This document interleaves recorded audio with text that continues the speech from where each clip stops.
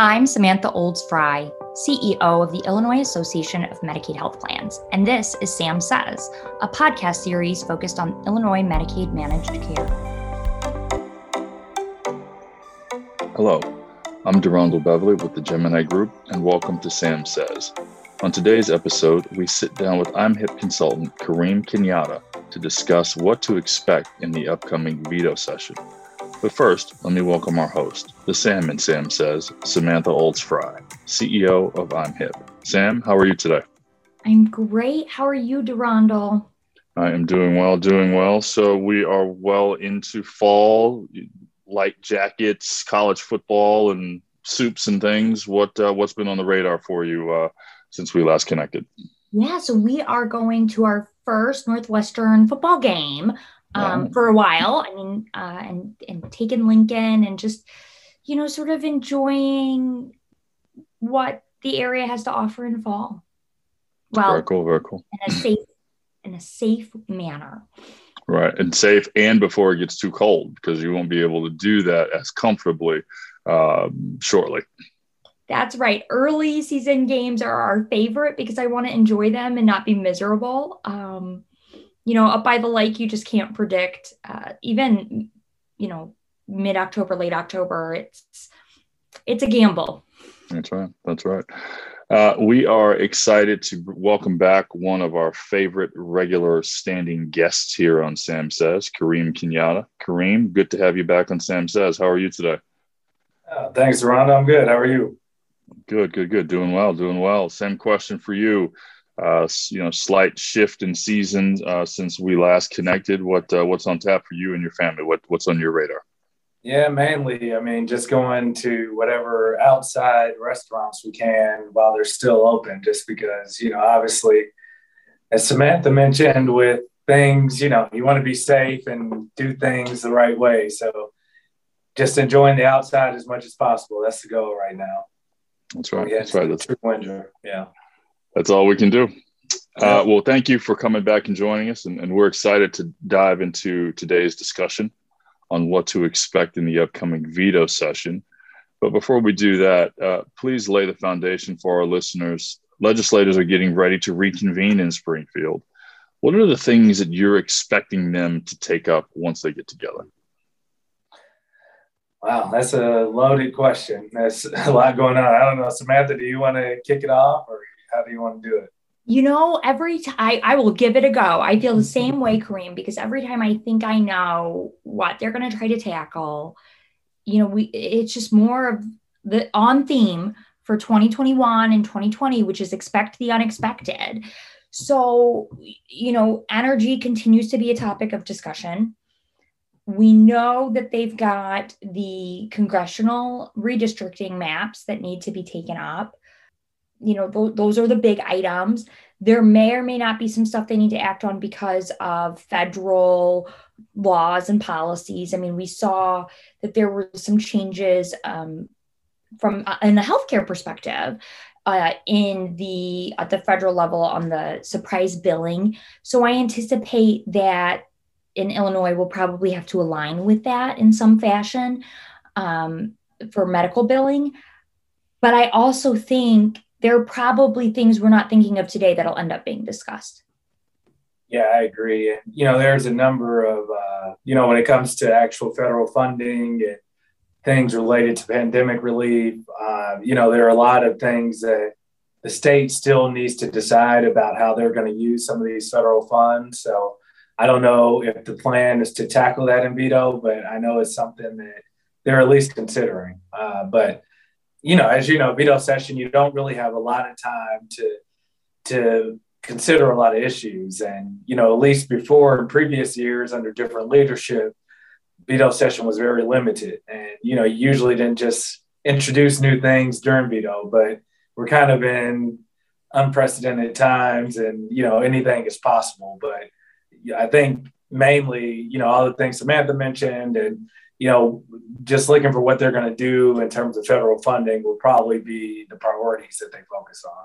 But anything's possible. And when you think of it, Kareem, they've met now multiple times over the summer. And so we're talking about veto session is this like scheduled time in October when they meet.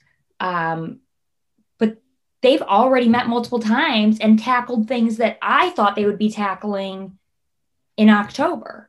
Right. So, it's just so different as we talk about, how times are different, 2020 and 2021 and how they sort of differ from, 2018, 2019. Or even earlier, because those were also some interesting years I picked for examples. But, they've met over the summer multiple times. So they've tackled some of the things that we anticipated they would tackle, or at least I anticipated they would tackle in October, such as adjustments to the maps, taking up vetoes and AVs, sort of handling some of those things that I thought would happen in October. But you still have the pandemic, you still have some interesting, protocols in terms of like, you have to, if you're going down to the Capitol, you're testing for COVID, which A is very safe, very supportive of, but means that you're not having large crowds. Typically, you're really seeing a smaller presence in Springfield, which is probably for this best and safety of everyone. But it's just an interesting time. There's new leadership. And there's just so much that feels unprecedented. Absolutely. Yeah. And in some ways, we're kind of getting to the point where we started, where, like you said, there's limited access. And here we are getting ready to go into another major kind of legislative session, and it's still limited access. And, a lot of things are kind of happening in a vacuum. I know, not to get off topic, but even with a big issue like the energy discussions, it's been very limited in the folks that have been able to participate. Whereas in previous years, a big bill like that, everyone around the Capitol is talking about what's happening, exchanging information. And so it's just interesting going into these different sessions and adjusting to all the things that the pandemic has kind of thrown our way. But it makes our jobs interesting, I guess, because we constantly have to adapt. That's right. It keeps us on our toes. And I think for you and I, we take this for granted, but I think it's worth sort of explaining the difference between regular session, which is months long, and veto session, which is typically a few weeks. And so you kind of alluded to this already, Kareem.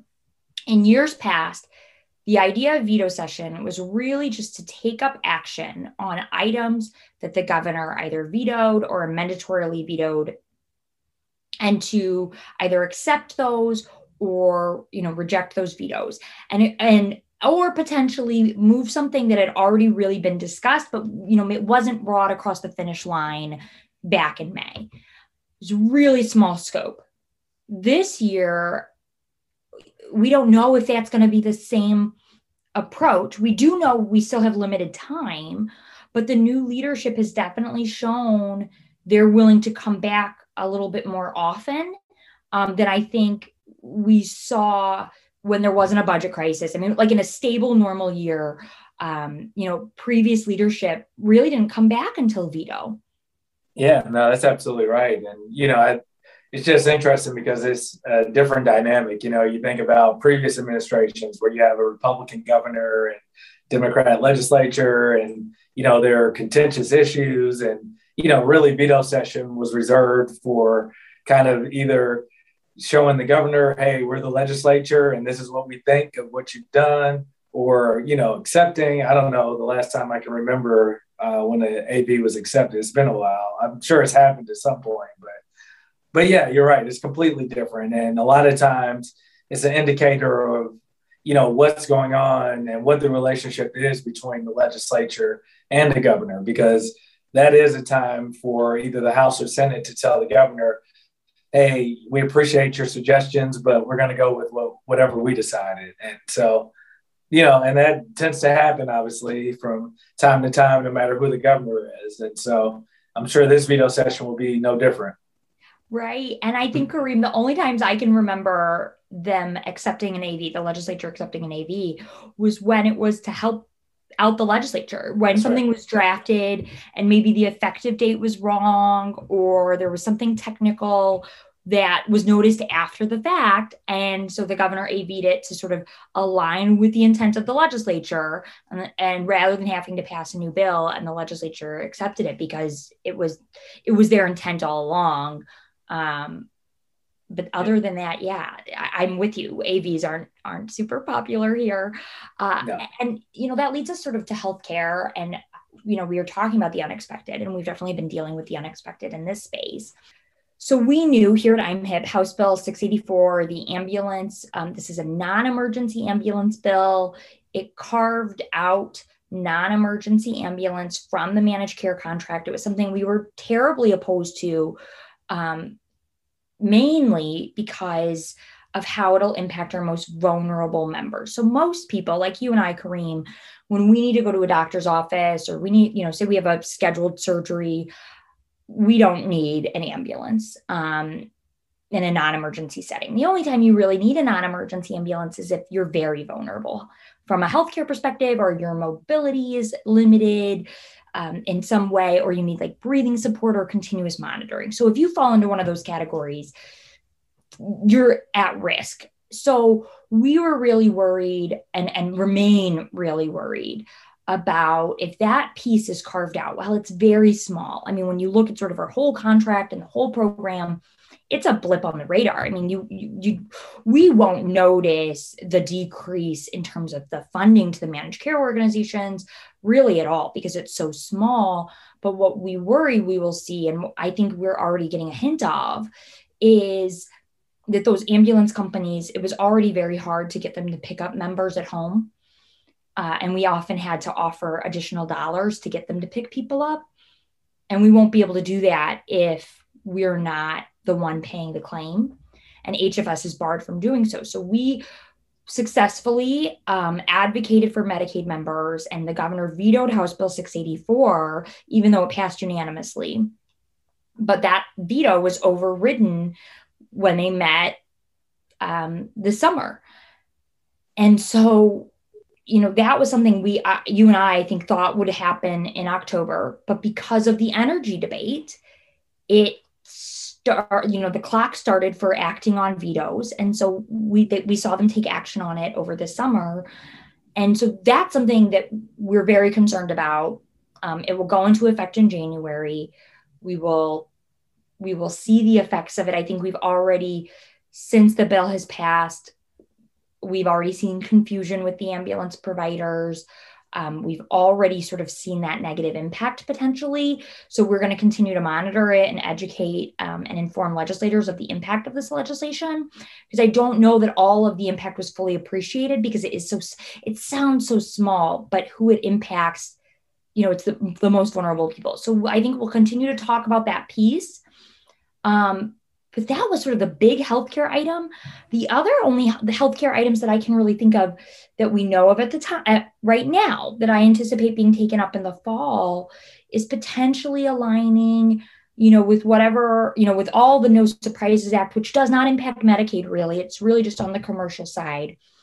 And aligning Illinois law with federal law on surprise billing, and maybe some cleanup here and there, but just nothing really, at least what we know of so far, nothing big on healthcare. No, that's right. And, with that bill, I think that's a great example of, where lobbying comes into play, because, from our perspective, although we were able to kind of inform legislators of what the outcome was going to be if this happened, it's one of those situations where they're hearing from both sides, and they decided to take the chance and say, well, we'll see what happens. And now, over the next, I would say, 6 months to a year, we'll see what the result is. And, hopefully for the folks that were advocating for this, it turns out the way they think it will. But if not, we're going to have to obviously go back to the drawing board and,